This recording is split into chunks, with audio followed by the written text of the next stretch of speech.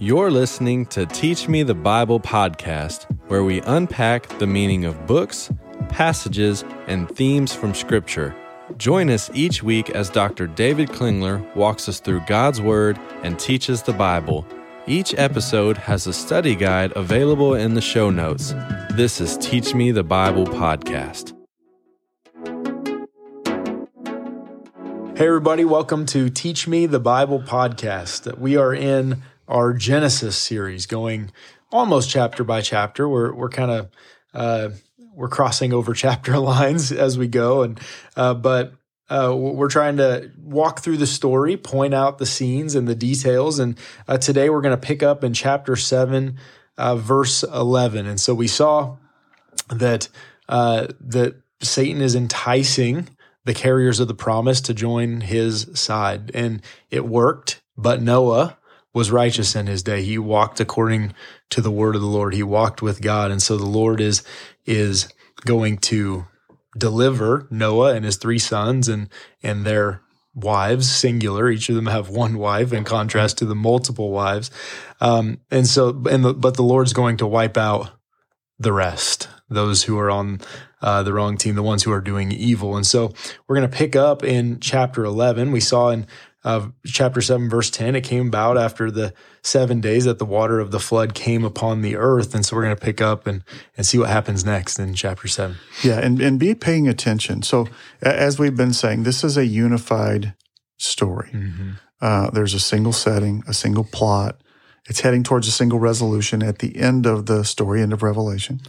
And so we don't want to interpret individual parts of the Bible as if they don't have anything to do with anything else. Right. One of the things that one of my old professors, Dr. Bayless, pointed out years ago was that there is this whole, back in chapter 1, waters covered the earth, dry land appears, then there's the command, be fruitful and multiply, fill the earth, and there's a garden, and Adam ate from the tree, and Adam ends up naked and ashamed, and God cursed the ground, and then the Seth is designated as the carrier of the seed. Well, this is like a replay. Mm-hmm. Again, water's going to cover the earth, dry land's going to appear. The command to be fruitful and multiply is going to be given. There's a garden. There's going to be a garden or a vineyard. Sort of, yeah. And Noah's going to eat or drink of the fruit. Both are going to end up naked and ashamed. And there's going to be a son designated to carry the promise. And so what's the point of retelling the story? The flood didn't work. The flood didn't achieve what the text anticipated or Lamech anticipated it achieving. Lamech anticipated, Noah's father anticipated that Noah would bring rest. He would restore the ruach, or the nuach, the Noah, the rest from chapter 2, verse 15, that he would bring comfort to man, to the toil, and he doesn't. Instead, what happens in the story, and this is over in chapter 8, verse 18, and we'll get to this when we, here in just a few minutes. But Noah went out of the boat. All the beasts come out of the boat, or all the animals come out of the boat with him. Noah built an altar to the Lord, and he took every clean animal and every clean bird and offered burnt offerings on the altar. And the Lord smelled the soothing aroma. That word there, that soothing aroma, it's a Noah aroma. It's a aroma that brought rest to God's wrath, to God's judgment. So Noah's life and ministry didn't bring rest to man's toil, man's sorrow, didn't bring comfort to man. It brought rest to God's wrath against man, and he's going to say, I will never again curse the ground on account of the man. There's a difference between what happened in the first flood story, the flood, dry land appears, and this one. Mm-hmm. We pointed out last time that same word, sorrow or grief or whatever you want to translate it, showed up in Lamech's statement, but also for the Lord in chapter 6, verse 6. Yeah, chapter 6, verse 6, yeah. And so he didn't bring rest to the sorrow of man, but to the sorrow of the Lord. Yep, and so it's so back to chapter 7. So chapter 7, verse 11, the 600th day of Noah, The floodgates opened, the rain fell, it rained for 40 days, 40 nights, just as was foretold.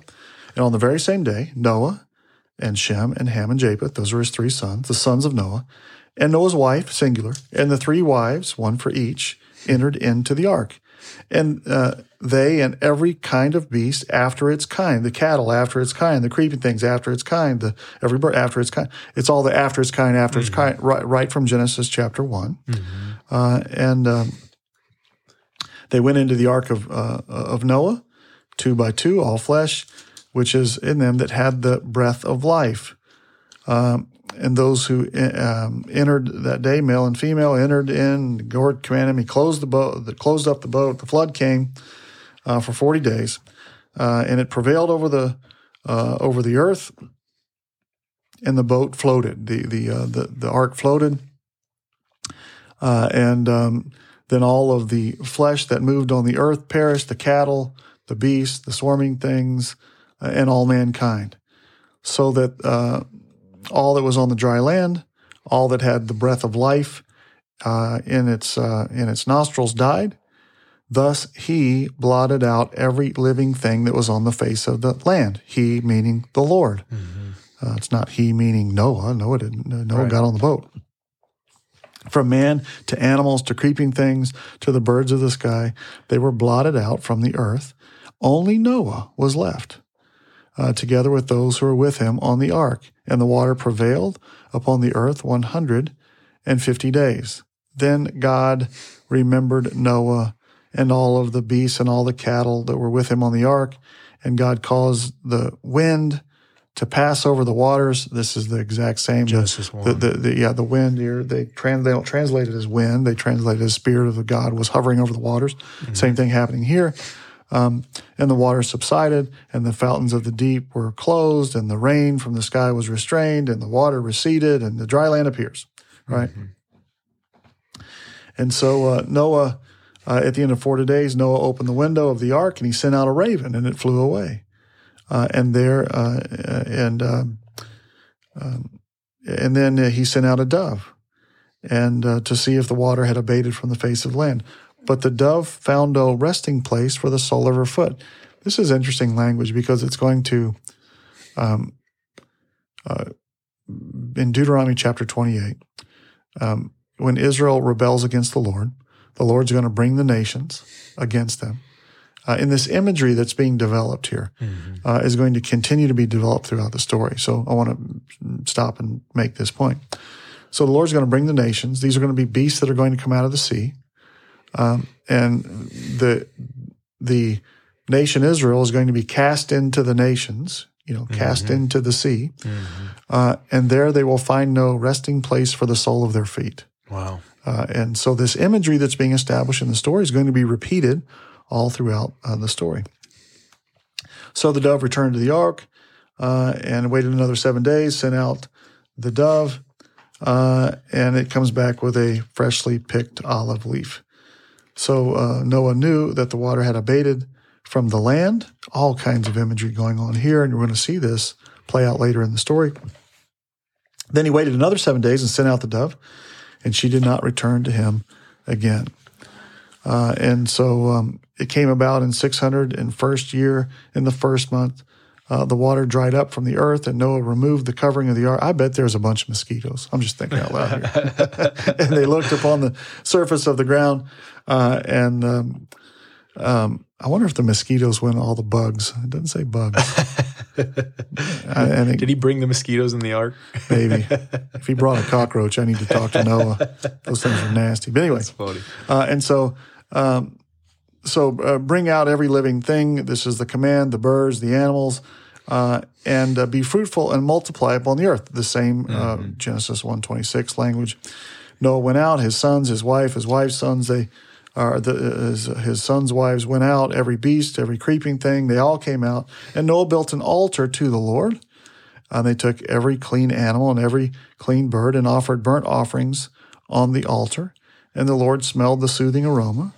And the Lord said to himself, I will never again curse the ground on account of man, for the intent of his heart is on evil from his youth. I will never again destroy every living thing as I have done. Now, while the earth remains, seed time and harvest, cold and heat, summer and winter, day and night, it shall not cease.